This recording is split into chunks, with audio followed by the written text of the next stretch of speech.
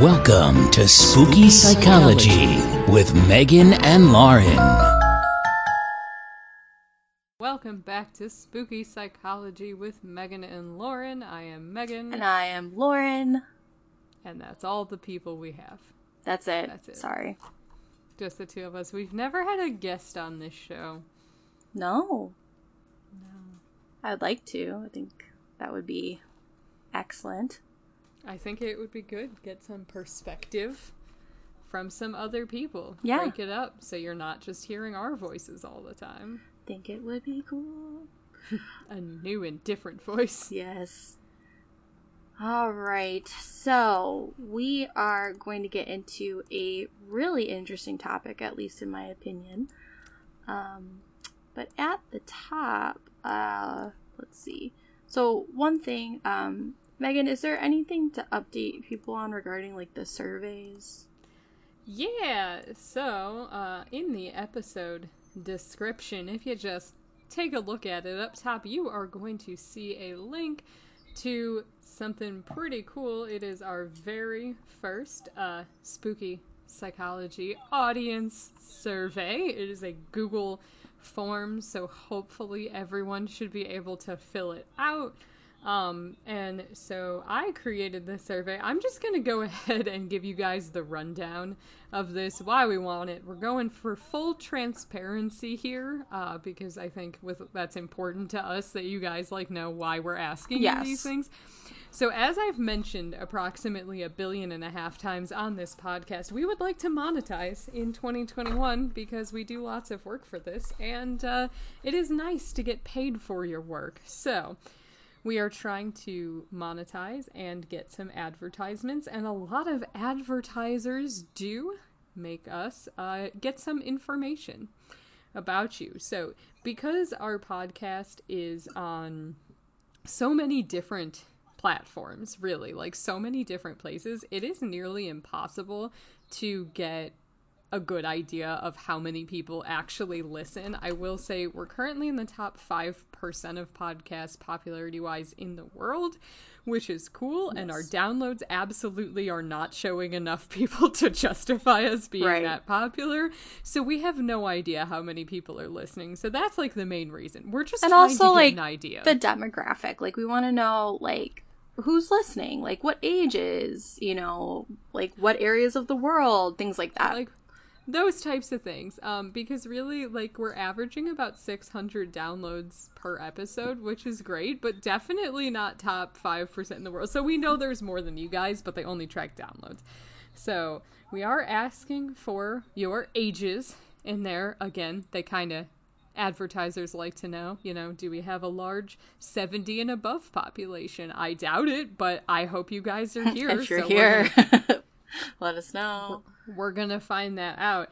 We are asking for gender identity, because again, a lot of advertisers do, advertise products towards specific genders, or do notice through their own research that their, products are popular with particular genders. So we just kind of want to get an idea of that so we can tell them, and that will help us gain appropriate sponsors. Just asking if we find out we have a large transgender and non-binary audience. I don't know if we do, but there are definitely companies that make products just for all of you, and we'd love to partner up with them if that's who we have listening. So we want to make sure we're getting good stuff.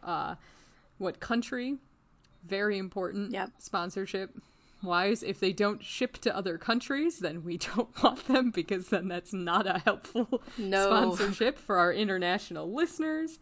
And we are asking about if you're in the United States, what state you live in, both for sponsors and for our own curiosity, quite frankly. We're also very curious to just get to know you guys in general. We're curious, and I think also, what state you live in could impact, once the world is normal again. Yeah. If we find out we have a bunch of people in Illinois, then we're more likely to do live shows again. Exactly. So, exactly. Or, a huge following in, Arkansas. Good to know. Won't necessarily go there, but maybe. But maybe, right? If there's a large Arkansas group, then perhaps we'll go to Arkansas one day.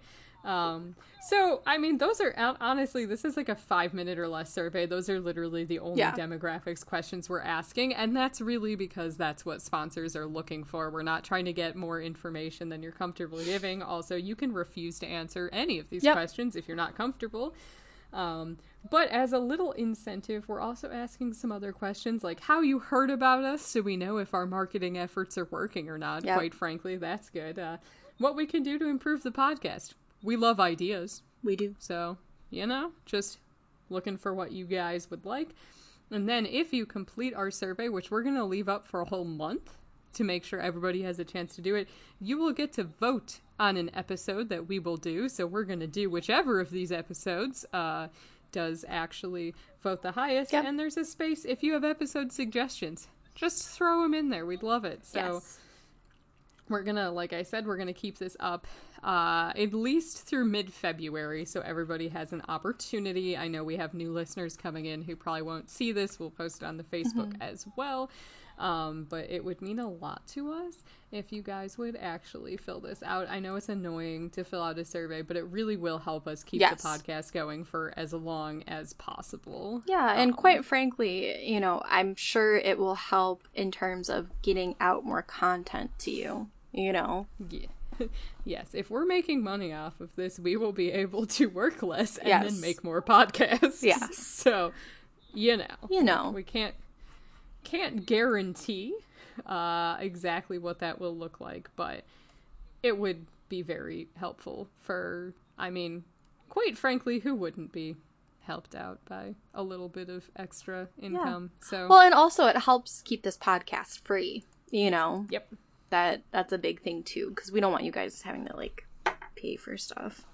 Yes, for sure. So I've already started working on connecting us with a few different sponsors, but a lot of them will not entertain the discussion until we have answers to demographic questions and can give them some basic data about our audience. So fill it out, vote on the episode, let us know you're listening. That would be very helpful. Thank you all. You're great.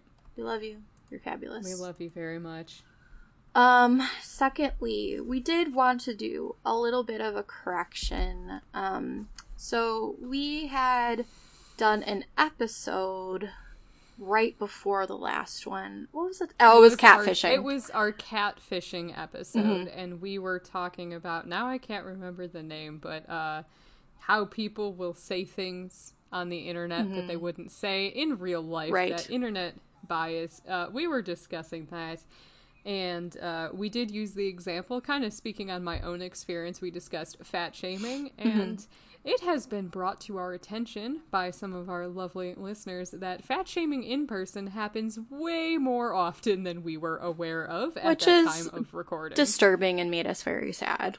Yeah, so we're not trying to invalidate experience, just want to make sure that we do address that. So in terms of the internet bias, it would be a more accurate statement that while, there are, as it turns out, tons of people who will fat shame people in real life, which is not okay, there might also be people who wouldn't do it in real life, but might be more likely to do it online because of that anonymity. So, that example was just really based off of my experience, is not indicative of everybody's, and just want to make it very clear that apparently a bunch of people are just more asshole-ish than we gave them credit for. Yeah.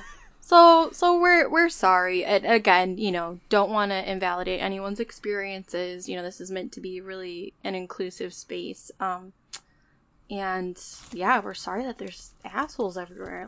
Yeah. Jesus. Come on, people. Get it together. Get it together. Stop being mean to people. Just be nice. Just be nice. That's it.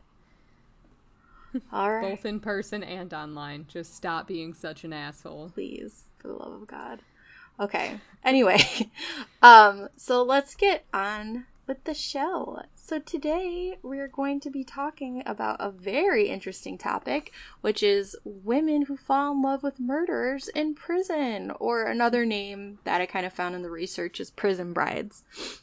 Prison brides, serial killer groupies. Yep. Is also a popular term. lots of terms for this. It is an interesting phenomenon. Shout out to my husband for coming up with this topic when we couldn't come up with one. That was a like, fabulous what should one. we do for Spooky Psych? And he listed off like 15 ideas because he is always telling me ideas. And this was the winner. So shout out to Tim for this episode. Thank you. This is a good one. I loved researching it. I loved and hated researching this. I found some stuff you can't unsee. Ew, okay. So, because a lot of people, like we were talking about in catfishing, the internet emboldens certain people to admit to certain things and really gives people a public platform to say things that they deep down want to say, but maybe wouldn't bring up so openly in person. So there's a lot on the internet, guys. I hate that. Thanks. But there's also pictures of puppies. So it all levels out. It levels out. So if you decide to research this on your own, just remember to look at pictures of baby animals afterwards. There you go. In case you hear some words in combinations that it's like, did not want to know that.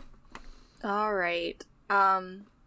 Well, so I guess with this, we did not decide who was saying what before we started this, so we're gonna wing it, and I'm gonna edit it to make it sound like we didn't. Okay, beautiful. Except I'll probably leave in that statement in case it gets messed up. Okay. Do you want to talk about this one first? Yeah, I can talk about this one. So, there is a website, if y'all didn't know, called meetaninmate.com, which hosts ads for around 2,000 prisoners to encourage correspondence with inmates. So, the creator kind of has some things to say for it. Cautions for looking against a mate or answering requests for cash. They say, Arlen Bishk says, if an inmate asks for large amounts of money, you should always suspect fraud and not be foolish. These men and women are inmates and are usually in prison for a good reason. This is meetaninmate.com, not meetagirlscout.com. Which, okay. Thank you. Thank you for that. And here's the thing. I don't think it's necessarily wrong. Inmates are people too. And there's lots of people who are in prison that are not in prison for violent crimes, who are in prison for, drug offenses and other things. And emotional support can be helpful for the rehabilitation of somebody. For whatever reason. So I'm not against talking to inmates. Just want to make that very clear. Yep. Inmates are people too. But again, some interesting things about people who take this and go to these sites because they want a relationship with a murderer, not because they just want to befriend someone who got arrested and want to make sure that they're, they have support and that good friendship, right? There's a big difference between those things. And it was interesting too, that we ended up deciding on this topic because I kind of have an on and off relationship with TikTok, so sometimes I'll go on and look at videos. But basically there's this young girl who met an inmate, I think through this website, and he wanted to be a baker eventually and was really good at drawing. So what she did is she helped turn his drawings into stickers and sold them on Etsy and raised a bunch of money for him so that he could go to school once he's out. And that's very nice and not what we're talking about, but at the same time, lovely. There was, I have to admit, a part of me that, I worry for people in these situations so that they're not being taken advantage of, for their kindness. Right. And as we discussed at length in our American Prisons Part 1, of which Part 2 has never been released or recorded. One day, guys, this is a highly professional and well thought out podcast. We have a plan, even though it regularly sounds and is accurate that we don't. There's totally a plan. Yeah. But we talked about that, the American prison system is highly problematic for a lot of reasons. It's also perfectly legal to pay inmates way less than minimum wage, so you're essentially talking, prison labor because you're paying, 5 to 6 cents an hour. Right. And, there is the whole, are these people voluntarily working or are they being forced to? There are a lot of issues, so it is very nice, because inmates not having good opportunity, both because of their criminal record and because the years of income lost while they serve their sentence is a big issue. So very nice of somebody for, making stickers and trying to make sure this person has a good outcome when they leave, right? Nothing against that. Right. Very nice thing to do. Not what we're talking about at all. Not what we're talking about. Just to make it, abundantly clear. Right. And, just like the guy was kind of saying in his statement, anytime you talk to, a stranger, essentially, anywhere, whether they're in prison or not, just being really careful about giving away, personal information and stuff like that, and being smart about it. Yeah. But definitely. So yeah. Anyway, that was a small anecdote, but kind of interesting. But yeah, so more of what we're talking about is something called hybristophilia. So there's a name for this. So by definition, what this is a paraphilia, and we've talked about paraphilic disorders before, in which sexual arousal, facilitation, and attainment of orgasm are responsive to and contingent upon being with a partner known to have committed a known crime, such as rape or murder. In popular culture, this phenomenon is known as Bonnie and Clyde syndrome. So another name for it. And I would just like to point out real fast on here that not everybody who dates and corresponds with prisoners in a romantic and sexual way would have this. Right. This is a paraphilic disorder. So these would be people who very specifically cannot feel sexual attraction unless that person has committed a crime. Right. There's some sort of link between feeling endangered and being able to reach an orgasm. Okay, so a little bit more about this. So the condition can manifest in two ways, so passive or aggressive forms.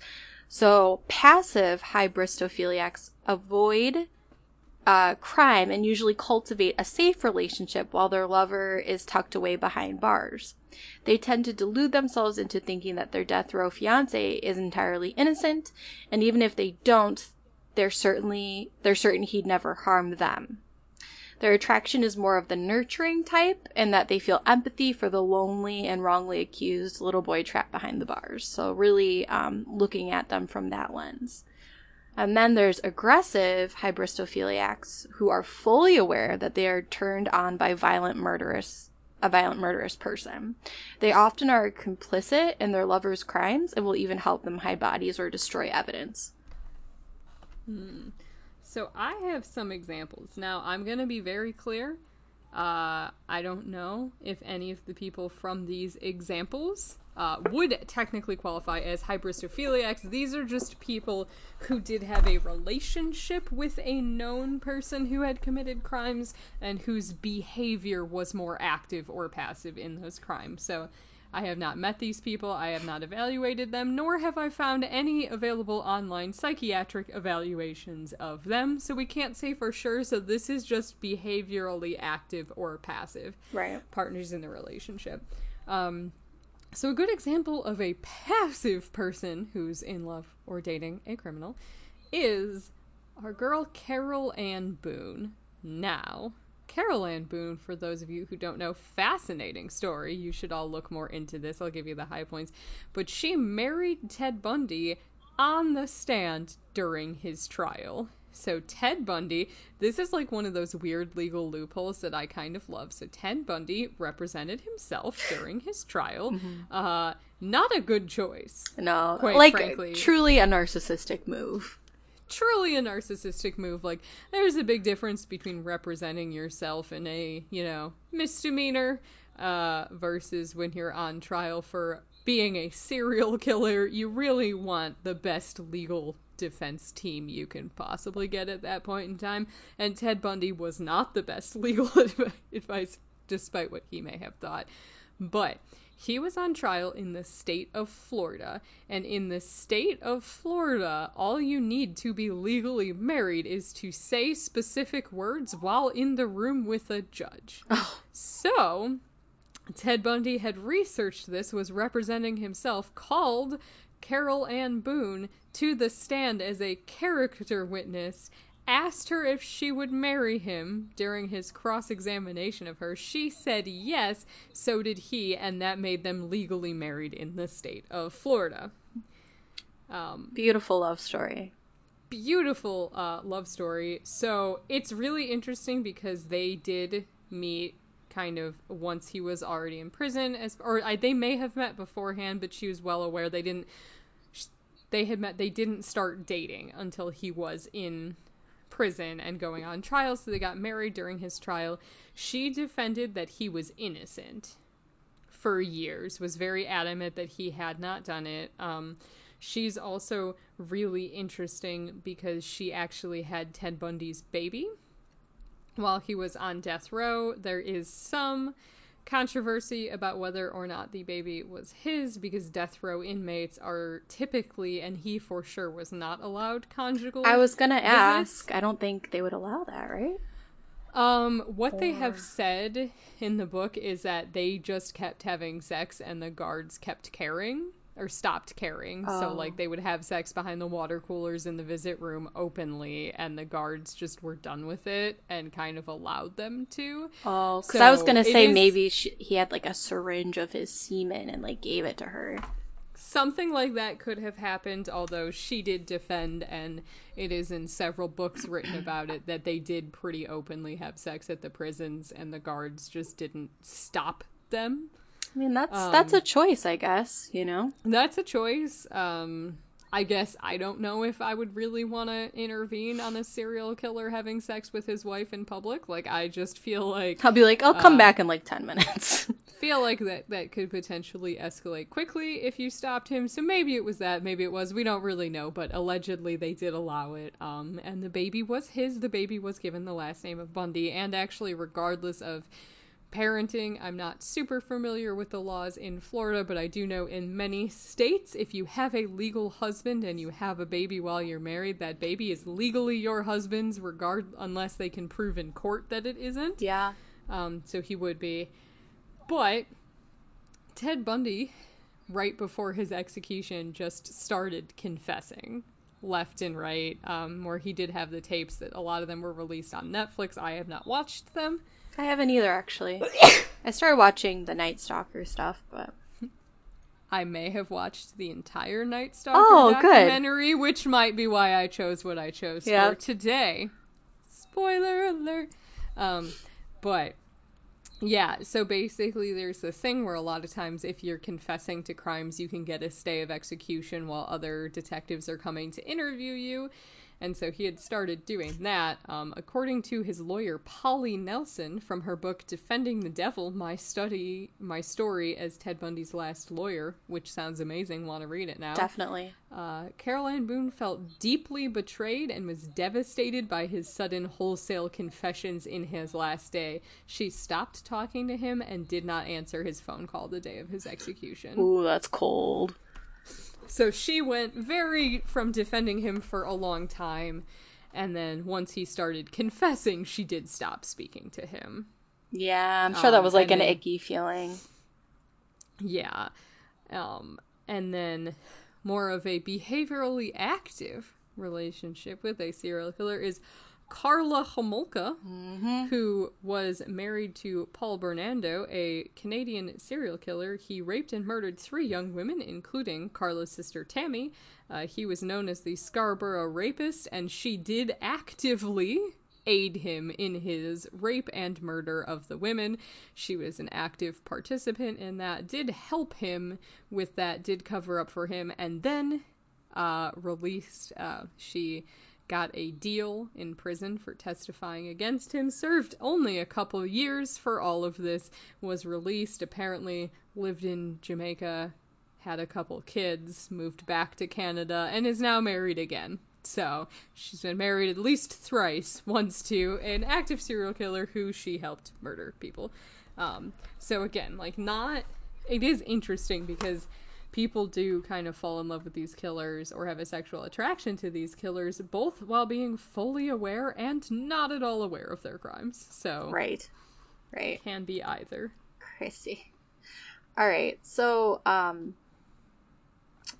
sure a lot of us are wondering, what causes this? Like, why would you decide to do this? So there's some theories out there and some research out there. A lot of it is qualitative, so it's based on case studies. So it's a lot of speculation, but, we've gathered everything we can, and we're going to give some possible reasons. So, psychologists offer an array of speculations for what causes this disorder. A running theme is that in a world where the men's roles and values are diminishing, the serial killer triggers ancient instincts and represents a sort of heroically Promethean being, the alpha caveman whose prowess at brutality demonstrates he'd be able to protect a woman and her offspring. So it's kind of like this caveman kind of behavior that's attracting these women. How do you feel about that explanation? I mean, I think it's bullshit. I don't know. What do you think?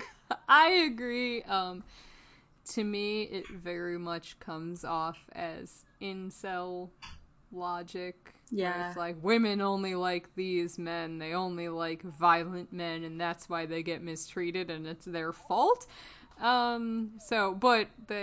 It makes sense within evolutionary psychology, but evolutionary psychology is a controversial field in and of itself. So, yeah, there's some other ones that I'm more aligned with, definitely, than this one. Right, I think that one is a bit of a stretch. I think but so too.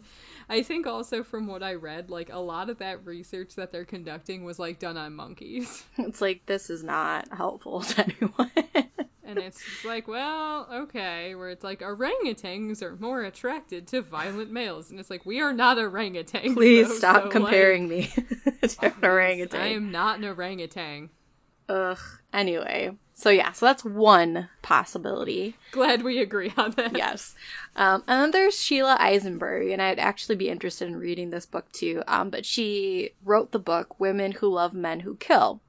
And she says that women are drawn to men who are bold enough to act on their rage, even while she denies. So, like, for women, even while they deny the person's culpability, it is his ability to murder that attracts her. The fact that he was able to act on his rage, however unsuitably, the woman can never act on her rage. So somehow his murder is her murder. Which truly sounds very Freudian to me, and I don't know how I feel about that one either. Yeah, there is very little research done on this. Yeah, topic. It's all very case study-ish. Mm-hmm. But so Sheila also says, he paints a picture for you, writes poems for you, writes long 30, 40-page letters. It's an enormously romantic relationship. So for many, it's like you're living in your own romance novel. And I can understand the appeal of that, really just having someone pay attention to you in that way. From her research, Sheila concludes that for a lot of these women, a relationship like this is a power move. So she says a lot of these women have come from abusive childhoods or battered women. Some were physically, psychologically, or verbally abused, but they were all victims. I came up with a theory that if you are in a relationship with a man who is behind bars for life or on death row, he can't hurt you. You are in the driver's seat and in control for maybe the first time in your life. So that actually I can understand, I think. Right. That is something that I was considering before I had read this, is like, if you are dating someone or married to someone who's on death row, right? Like, they're not allowed conjugal visits. They can't have sex with other women. They may be able to have sex in prison depending on how the prison is. However, a lot of, death row inmates are on solitary confinement 23 hours a day. They have very little interaction with other human beings. And, obviously they can't physically assault you. Right. Because they're in prison. So it is, I can kind of understand, like, the control and maybe even, like, notoriety Right. out of dating, being with that person. Right. Like, he's hurt all these people, but, like, won't hurt me and won't, like, betray me and, like, whatever. Mm-hmm. So it, like, switches the dynamic. Right. Even, like, fame seeking. Mm-hmm. That too. And attention seeking, right? Because you're gonna get pretty famous from dating somebody who's that famous, even if they're that famous for bad reasons. A bunch of people. Yeah. So it's interesting to speculate. Absolutely. I'll go ahead and I'll read the rest of the quotes from researchers. Why don't you just read these few and then I'll go through my examples. Okay, sounds good. So then there's another forensic psychologist named Catherine Ramsland, and she relates some of the reasons that hybristophiles have used to explain their motivation. So she says some believe they can change a man as cruel and as powerful as a serial killer. Others see the little boy that the killer once was and seek to nurture him. A few hope to share in the media spotlight or get a book or movie deal, kind of like you were talking about, Megan. Mm-hmm. Then there's the notion of the perfect boyfriend. So this woman knows where he is at all times, and she knows he's thinking about her. While she can claim that someone loves her, she does not have to endure the day-to-day issues involved in most relationships. There's no laundry to do, no cooking for him, no accountability to him. She can keep the fantasy charged up for as long as she wants. So yeah, I mean, I think this point is interesting too, like this belief of like I can change him, or like I see the innocence in him, you know, I see something that other people don't see. I think unfortunately that gets manipulated in a lot of people. Mm-hmm. And then like the perfect boyfriend thing, yeah, you're getting a lot of attention, you don't have to do a lot of legwork. That can be a good thing too. Mm-hmm. And then there was a quote from Dr. Joan Harvey. So she's a psychologist at Newcastle University. And she believes that hybristophiliacs have good intentions, but they're misguided. So many people who visit prisoners believe that they're there because life has not been kind to them, that it might not be entirely their fault. They may be the do-gooder type, touched by the image of the lonely victim in the prison cell. But if they really wanted to help, they might do well to pick someone who could turn themselves around with a bit of support and self-esteem. With a serial killer, you aren't going to do any good. They want to engage, you know, with the person in the jail cell, but they're actually not engaging with the person who did the crime. And that's a really important thing to, you know, keep in mind too, is like, it's so different to talk to somebody who may be in prison related on like a drug charge. Like you can totally turn that around. But like what she was saying with like a serial killer, like that's not just finding a good support system. That's like clinically something's very wrong. Right. And then we have actually a British handwriting expert, which is interesting. Diane Simpson, who worked on the Yorkshire Ripper investigation. And she was able to describe some of the women who are drawn to him. So the women who write to him do tend to be very lonely. Many are religious. Many believe they can somehow reach this person and with God's will get him onto the path of righteousness. Each of them believes she has reached him, that she is something special. When he writes, "Thank you for looking behind the headlines," they believe they touched his psyche, that maybe he's repented. What is scary is when you hear women say, well, he wouldn't have hurt me. He would. Mm-hmm. Right. And I mean, I'm not surprised by the religious context. Prison ministries are very common. Yep. And it can often be an encouraged thing. Again, serial killers are different. It's different. Like, as much as you want to believe you can touch their psyche and, like, you know, get to them in a way nobody else can, the reality of it is they don't think the same way that normal people do. Mm-hmm. Yeah, and actually, just to underscore this point, for some slides I have just entitled More Horrifying Examples, because I'm here for you guys. There is a killer named Philip Karl Jablonski, who had murdered 5 women, and then met a woman named Carol Spadoni in prison through they called it a Lonely Hearts Prisoner ad. So he's all like, I'm a serial killer and I'm lonely. And she's all like, hello, I want to talk to you. And so it says they were friends for a long time, but it turned romantic, and he moved in with her after his release, and within less than a year murdered both her and her mother. Shit.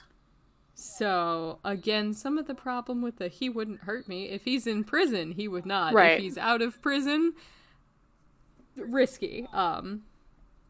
So, here's another one, and here's where it got kind of horrifying for me. Is that I stumbled upon a whole lot of information, including tweets and actual letters that women are sending to mass shooters Oh my God. in the United States. Okay, and first of all, I'd just like to point out, we are really focusing on women. I did find a research article on males who have hybristophilia. Right. I am waiting for the researcher to send me the article right now. I reached out to him directly and I'm waiting for a response. So hopefully he will send that to me and then I can tell you about his research. But for now, we are waiting. Yep. So they do exist. It's just more common in females. So we decided to focus on that. So Nicholas Cruz was the Parkland shooter. So if you're not familiar, he was 19. He walked into Marjorie Stoneman Douglas High School in Parkland, Florida. He killed 17 students and faculty members, after he had been kicked out of the school for behavior, was my understanding. Mm-hmm. So he did that, and he received over 200 love letters and pieces of fan mail in prison, largely from underage girls. Oh, jeez. So the articles that I was reading were talking about it. He was on suicide watch at the time, so a lot of the letters did not make it to him. They did screen them pretty carefully, and they said they did give him letters that were religious in nature and did not give him the rest of the letters that were sent. Oh, I'm glad there was some sort of filtration system, because what the fuck? So if the letters were more of like, you know, you can be redeemed in any scripture from any religion, they allowed him to have those, but did not send the other fan mail. I wonder what the deal was with a bunch of underage girls writing him. I would guess it was perhaps age. Because he was 19 at the time, so apparently it was, and that's even something they bring up in the articles, is they're like, these girls very well could have been his victims because of age, and he was a school shooter. Yeah. So, horrifying. Okay, because, like, in my head, I was like, oh, he's, like, in his 20s and 30s, but I think that makes more sense. He was 19 at the time. Then James Holmes, another mass shooter. His fans call themselves Holmies. And cute and horrifying. Cute and horrifying. So, he was the mass shooter who started a shooting in an Aurora, Colorado movie theater. I believe that was The Dark Knight. That's the one, yep. The Dark Knight. He killed 12 and injured 70. And we're just gonna go a bit of a trigger warning here, because a lot of things, the police department actually scanned and released a lot of the letters that he had been sent. So I have read some of them. Very interesting array of messages. Some read very much like being a teenager, just like asking, like, what movies do you like? What is this? What is this? Please talk to anyone else. Anyone else. One, which I am conflicted on the fact that they released it, was actually a letter from his mother. Ooh. Which they're like, it's a love letter. I'm like, she is, I mean, yes, but she's his mom. So his mom did send him a letter and was like, our church is praying for us. Here's scripture that might help you. Okay. Like, know that I still love you, because she's his mom. That's like a normal mom letter, I feel like. That's a normal mom where it's like, I'm very conflicted and I hope that you get redeemed for this, and I hope you change in prison because this is terrible. So, you know, there's a letter from his mom who's obviously very conflicted over the fact that she loves her son and she does not condone his actions whatsoever. Mm-hmm. Normal. But some quotes, trigger warning, if you guys want to skip these quotes and tweets I'm about to read you, go ahead. So here are some excerpts from some letters. Also, a lot of them had lipstick provocative pictures, and one indicated at the bottom that it may or may not have been written in menstrual blood. So, holy Lord, that's disgusting. Yeah. Menstrual blood itself isn't disgusting, but please use any other form of writing utensil. I can't. Nothing against menstrual blood, but writing a fan letter in your own menstrual blood and sending it to a mass shooter, that's where it gets disgusting, right? Right, like, nobody really wants that. No. Well, maybe serial killers do, I don't know. Yeah. I'm sure there are people who do have a sexual attraction to menstrual blood. Yeah, I'm positive and that's would a enjoy thing. that. Yeah. So not nobody, but very few people would want a letter written in menstrual blood. There's a small population. Please double check before you send someone a letter in your menstrual blood that is something they would actually want to receive. Yes, consent is key. Thank you. Consent is key, everyone. So here are some things that people have written him, all women. And also, like, a lot of teen girl handwriting. They didn't release ages or names. They redacted personal information. So is it like there's like little hearts on the eyes? Oh yeah, like little hearts and like bubble letters and big and loopy. You remember how we wrote notes when we were like 14? A lot of those vibes coming out. Okay. This one, interesting. I realize what you're going through must have you in disbelief. One woman who said she was including pictures of herself and her children in there. The letter continued, "You are my darling, sweet as a dove in the morning dew, like a blast of sunlight in my soul." It ended with a kiss, an actual lipstick mark. I did see this one printed on the page. And a happy face. So not only sending him pictures of her, but also of her children. Why? Please don't send killers pictures of your children. If you want to send them yourself, you are an adult and can make that call. Do not send pictures of your kids, though, unless your kid's father is a convicted killer and you know him in real life or is a family member. Totally fine. Send family photos if you know them in person. Do not send strange mass shooters pictures of your children. Oh God, that's very disturbing. Another woman wrote, "You are incredibly mysterious and I'm drawn to that." Okay.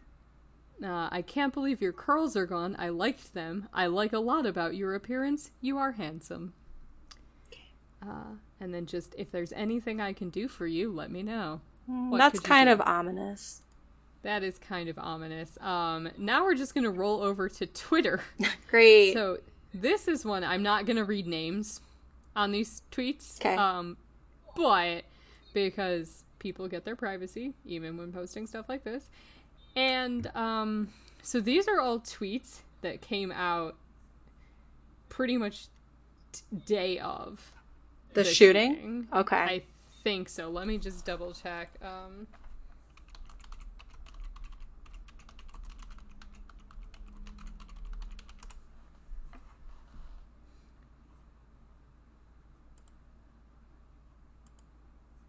Yep, these were all day of the shooting tweets. I tried to access Twitter to look and see what I could find for other killers for their tweets, but I don't have a Twitter and it wanted me to sign up, so sorry. Sorry. Sorry, guys.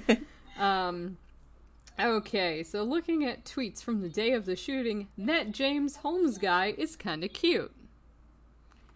If James Holmes would shave his head or dye his hair black to normal color, I'd say he's cute. Hashtag unpopular opinion. Okay. I mean, this one was from a couple days after the shooting. I mean, I thought James Holmes was looking kind of cute in the courtroom. LOL. Okay. Murder or no, James Holmes is hot. I told my dad that I think James Holmes is cute, and he was like, "It's always the cute ones." Hashtag raging homo. Wait, what? I believe they're calling their dad or them. I don't know who is the raging homo in this. That is, I'm just reading the direct tweets. That is exactly what is written. There is no context. Great. None. So either they or their dad is I don't know. call me crazy, but James Holmes is kind of cute. Hashtag ginger. His hair was orange. He had dyed dyed it. orange hair at the time. Yeah, he's not a ginger. He just It's dyed like his hair orange. it's like shitty like manic panic in his hair. Like it's not even. Oh, manic panic. Yes. What a time. What a Brings time. me back. Brings me back. James Holmes pretty cute, just saying. I think James Holmes is kind of hot. I'd hit it. Ew. What? And James Holmes' hair kind of cute, me like. So, here's the thing, and I will not. Okay. I will absolutely not deny that, statistically speaking, people who have murdered someone can also be physically attractive. They're not mutually exclusive, right? Right. People are attracted to different things, but there's a difference. But, like, most people would be able to separate that. Right. Where, like, even if they are physically attractive, there's that part of you that is like, however, they've murdered a lot of people and that makes them unattractive regardless of how I feel about their facial structure. Like, Right. That's kind of where it gets weird. Like, So I even- Googled, like, pictures of him just to refresh my memory, and, like, I'll go on record. I don't find him attractive at all. Lauren is here making the bold statements. Lauren is not attracted to monsters. I'm not. And she's not afraid to say it. He has scary eyes. He does. Like, okay, and even, like, the thing is, like, I can acknowledge that, and it's gonna, like, Richard Ramirez has nice cheekbones. He's got a well-structured face. Like a However, feminine kind of, like, I Right, wish I like- had a face. like, he's got some nice cheekbones. However, I would not say that he is attractive because, one, he has the scariest eyes I have ever seen. And his teeth? Two, he murdered a bunch of people. And so that's where you can pinpoint, like, oh, that person has nice musculature or nice bone structure, but still not actually be attracted to them. Right. Also, if you are attracted to a mass murder or serial killer, it doesn't mean that you're a bad person, but you also shouldn't tweet about that out of respect of Right. the people that they killed. Like, that's not what's important. Whether or not they're attractive is entirely irrelevant because they murdered people. If you're So- worried about it, the only person you should talk to about it is your therapist. Please. It's okay. It's We'll okay. talk- your therapist will talk to you about it. So even more examples. This one I found fascinating. Apparently, there was a fan of Ted Bundy. Ted Bundy famously had a lot of ladies who liked Which him. I don't understand. But There's one whose letters were so intense that he actually was creeped out by her. So he only responded to her letter once. Her name was Janet. She reacted to it in a profound. She said, "I got the letter you sent me and read it again. I kissed it all over and held it to me. I don't mind telling you I am crying. I just don't see how I can stand it anymore. I love you so very much, Ted." jeez. She started showing up at his trials.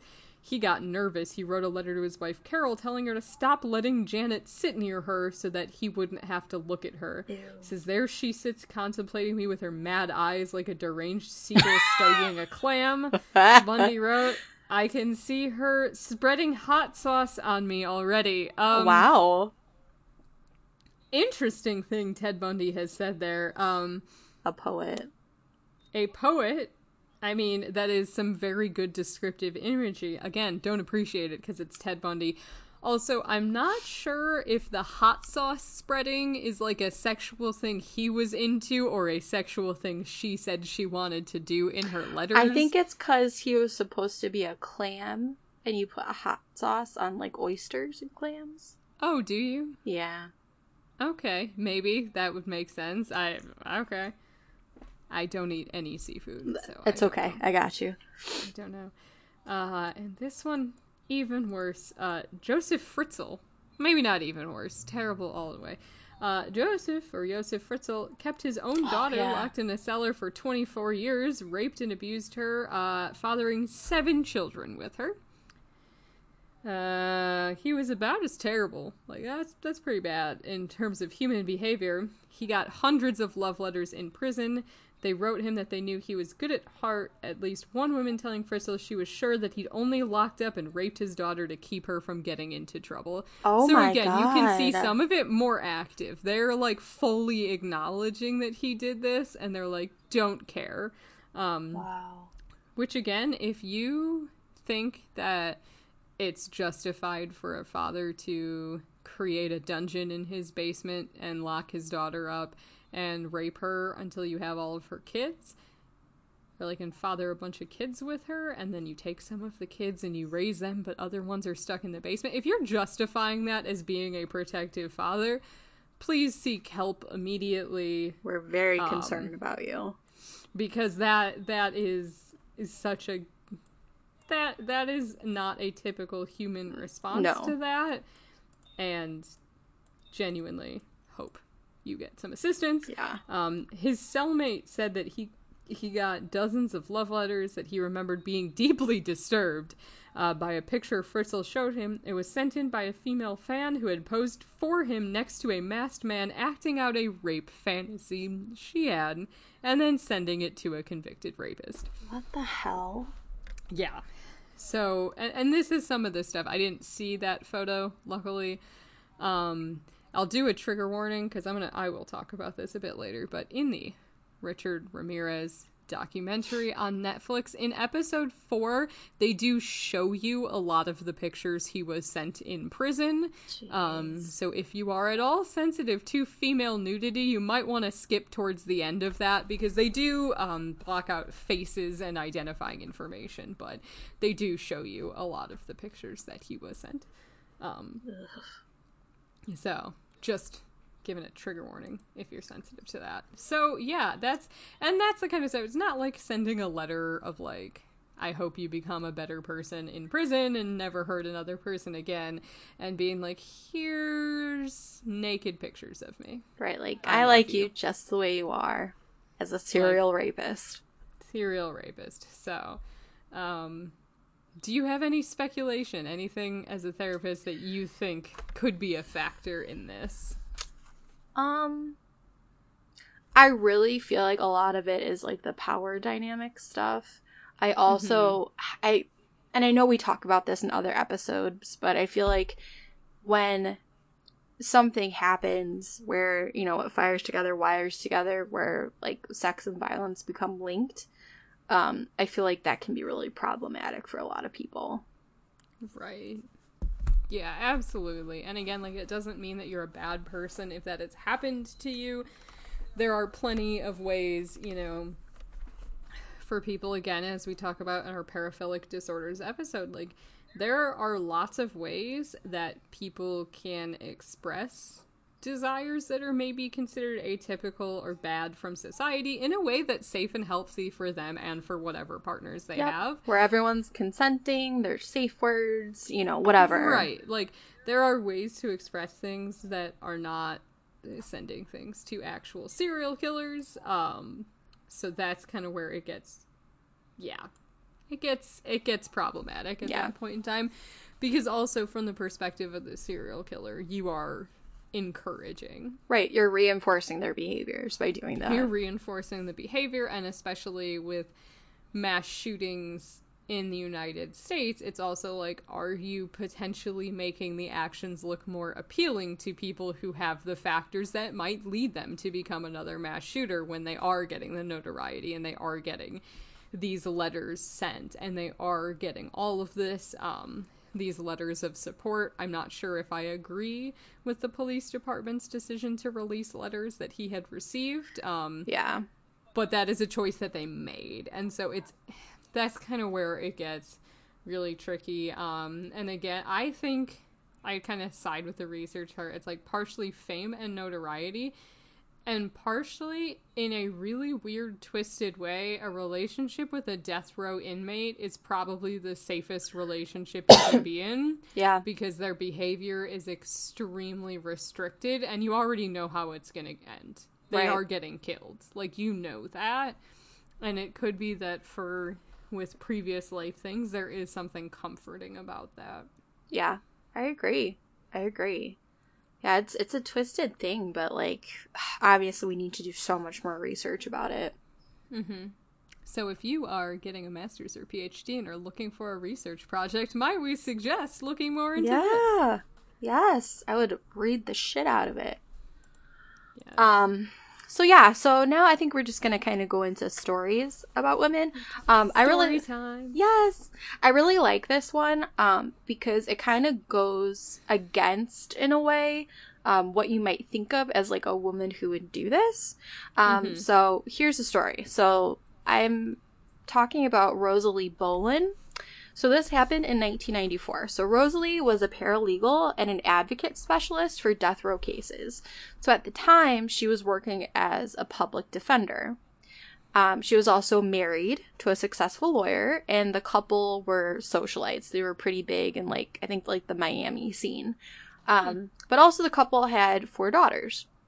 So at this point, she meets Oscar Bolen, who is, or was, a serial rapist and murderer. So Bolen had kidnapped and murdered 3 young women in Tampa, Florida, and he was later connected to a 4th murder in Texas in 1987. But the murders went unsolved for nearly 4 years. So what ended up happening is Rosalie became captivated with his story and was convinced he was innocent. And she claimed she could just tell by looking into his eyes. So just like right here, just to kind of like stop for a second. So obviously this woman is educated. You know, she's not, she's wealthy. You know, she's like a socialite. She has a job. Her husband has a job. She has children. You know, she has like a lot of things going for her. She's not really in like, she's not what you would think of as a victim, you know? So it's kind of interesting to kind of set that scene up already. But anyway, so she got captivated with him. She was quoted saying, "I felt his isolation, his confinement, and his loneliness. It affected me because I felt the same way, and it left me breathless." And she told this to the LA Times, which is interesting because considering like her lifestyle, you wouldn't think that, but maybe like the marriage wasn't going so well. Like, I don't know. So eventually, she became a licensed private investigator to better pursue her hunches on his case. And then Rosalie ended up divorcing her husband, and 1 year later in 1996, she and Oscar ended up getting married over the phone. Apparently this was televised, and people were able to watch like their weird like phone wedding. So it's kind of interesting. But then when Rosalie ended up leaving her family in 1996, the courts called her judgment into question and gave full custody of the girls, then aged 16 to 14, to their father, which, honestly, good. Like, you know, they gotta keep the kids safe. But also it really points out the fact that, like, she was willing to give up her daughters for this man.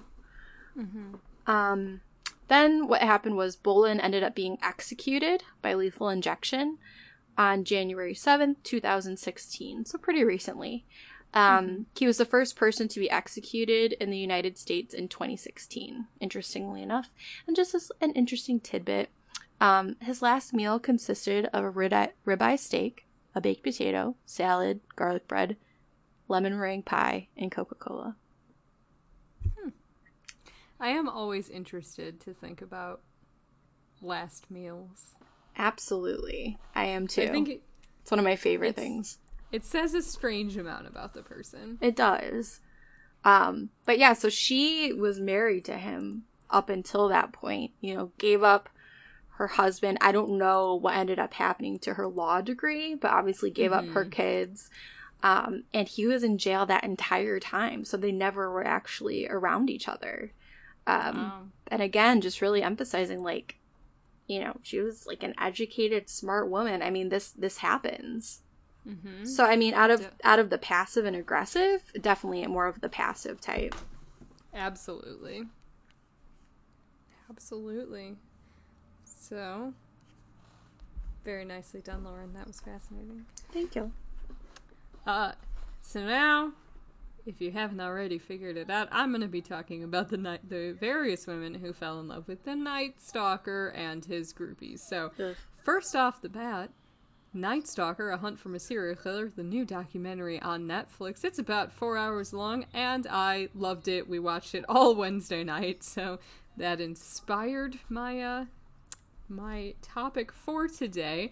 I would highly recommend it if you are interested in watching it. I will just make a couple things. Number one, as I previously mentioned, trigger warning for female nudity in the letters that were sent to him and the photographs that they did include in the documentary.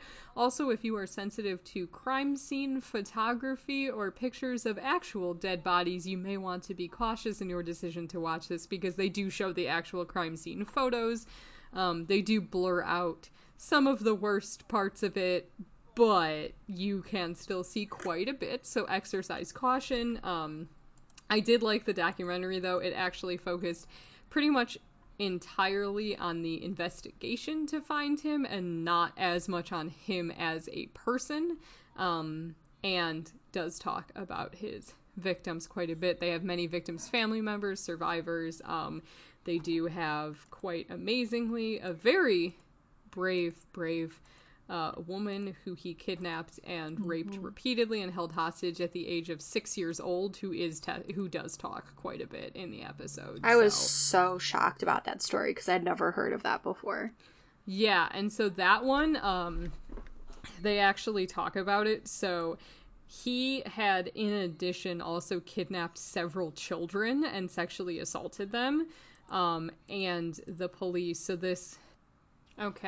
so her name is Anastasia Chronos, because she is incredibly strong and I want to give her credit. She does go into very big detail about what happened, and the main detectives on the case are in the documentary. The documentary is really about them, and so apparently what happened is when they had arrested him, she did identify him in a lineup. She was very brave. They had her sitting there and she raised her hand and they're like, what? And she asked them if she was supposed to write the letter 2 or the number 2. She's like, do I write out the word or the number? Which is a very 6-year-old question. And apparently when the detectives went to talk to her, she told them that she would gladly go to court and testify if it meant that he could never hurt any little girls again.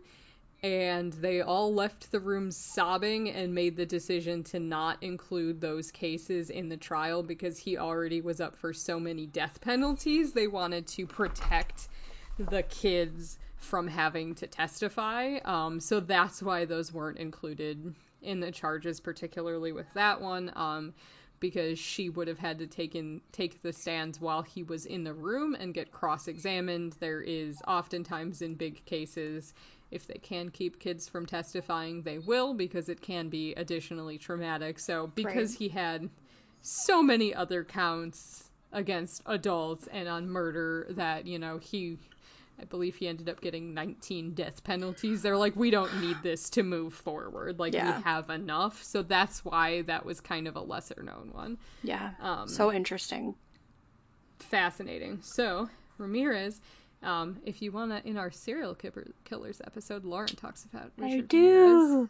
So this is going to be more about other factors of it than about that. So if you want to learn more about his crimes, you can go over to our serial killers episode, listen to Lauren talk about it instead of me. But in 1989, at the age of 29, he was sentenced to conviction of 13 murders, 5 attempted murders, 11 sexual assaults, and 14 burglaries. He got 19 death penalties. His response to that said, "Big deal, death always went with the territory, see you in Disneyland." What a strange man. Strange. So the thing is, if you look at what people said while he was committing his crimes, his horrifying teeth came up a lot. He had 9 severely rotted teeth. I didn't realize that they almost caught him. Yes. Before, based on because he had dental problems, obviously. Because he had dental problems, and one of the detectives showed his dental x-rays to a friend, and they were like, who was a dentist, and they're like, this is a severely impacted tooth. It's about to get bad. He's going to come back. And so they had the LAPD put an alarm in, and the alarm didn't work. So they almost caught him based on his bad teeth. Well, and the other part that I wonder about is everyone talked about that, he had, a certain smell to him that smelled really disgusting, and I've always wondered, was that because of his teeth rotting? Yeah, and so a lot of people described him as smelling like a goat, so it does not seem like his hygiene was great, and also, his teeth were literally rotting at the time. He apparently never brushed his teeth his whole life, and so there are some quotes on record of his childhood friends saying, I used to always tell him to, like, brush his teeth or shut his mouth when he was with me, because it was bad. That blows. Because he would start the day off with soda and candy and just never brushed his teeth, or soda and cereal. So he did have some pretty severe tooth decay, but this is just important context. By the time he was actually going to trial, when a lot of this started to come out, his teeth had been thoroughly fixed by prison dentists. All of them had been fixed and replaced, and apparently he was keeping up with better hygiene and did not smell anymore. So he had kind of changed some of the negatives about his physical appearance before the trial started. So in the documentary and in multiple other sources, they're talking about how he gained the unlikely affection of women. Several were present during his trial, and you'd actually see, they show trial footage, he's like flirting, he's waving, he's giggling at the women. He was not paying attention to the trial, he was paying attention to the women who were all wearing like black spandex and all of this other stuff. He famously in a picture like drew a pentagram on his hand and said "Hail Satan," and it's a pretty famous picture. Yeah. And a woman in the documentary who is the granddaughter of a woman that he killed talked about having to leave because she was so upset and sitting on the backside, like sitting outside on a bench and wondering the person next to her, like, oh, like, I wonder which of his family members got killed, and then like seeing that he had a pentagram on his hand and being like, this is a supporter, like, I cannot escape the people who think that the man who murdered my grandmother was good. So he did have quite a bit of support. One admirer told the KRON4 in San Francisco, I think he's cute. Another said, I know that he's a nice person. The Los Angeles Times reported that Ramirez had apparent fans at his sentencing hearing, including a woman who was wearing a skin-tight black spandex jumpsuit who smiled and waved at the killer. Tony Valdez, a KTTV reporter, who I believe is in the documentary, said, in all my years of covering trials in Los Angeles, I never saw a defendant with more sex appeal than Richard Ramirez.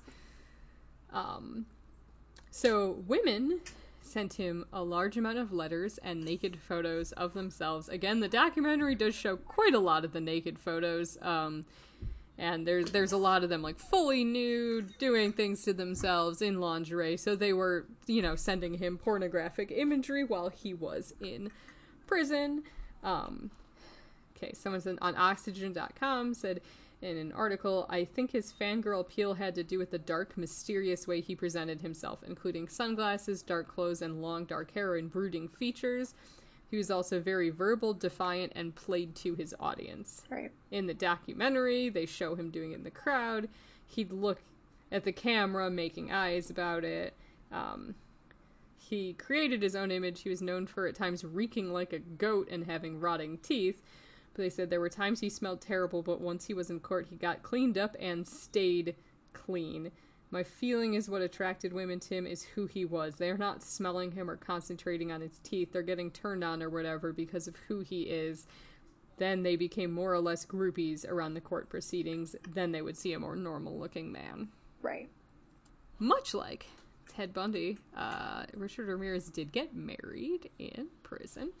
Again, much like Lawrence, not someone you'd expect. She was a freelance magazine editor, Doreen Leoy, who allegedly had an IQ in the 150s, which is very intelligent reporter. She saw him following his 1985 arrest. She was so taken by the killer, she began visiting him in prison. Their courtship lasted 11 years and spanned 75 letters. He proposed to her in 1988, but their wedding was delayed due to prison rules. They walked down the aisle until in 1996, she wore a calf-length white wedding dress with long lace sleeves. And she was glowing. He was nervous. Oh. Philip Carler, author of Philip Carlo, author of The Night Stalker, The Life and Crime of Richard Ramirez, said that she claimed to be a virgin at the time of their wedding, which is what drew Ramirez to her, according to her friends in the biographer. She purchased their wedding band. She got a gold one for herself and a platinum one for Ramirez, who explains that Satanists don't wear gold. Oh, I didn't know. I did not know that either. Okay. Some quotes from her. Leoy in 1997 told CNN, "He's kind, he's funny, he's charming. I think he's a really great person. He's my best friend. He's my buddy." Her family disowned her Naturally. after she decided to marry him. She understood the repercussions, she said, adding, "It's hard for me to understand if my best friend came to me and said, you know, the guy Timothy McVeigh who just got convicted, I think he's cute and I'm going to write to him." I mean, I would think that I would think that's kind of suspicious. Like, so she was like, yeah, I get that this is weird. She apparently once wanted 5 or 6 children, but understood the dream didn't come true for me. I've just replaced it with a different dream, being with Richard. Oh. It's lonely. She continued about the relationship, which entitled Prison Visits, a peck on the cheek from her husband, and little else. So he was not allowed, conjugal visits were not allowed for death row inmates. So she would visit him up to 4 times a week, but it was always in, like, the general prison.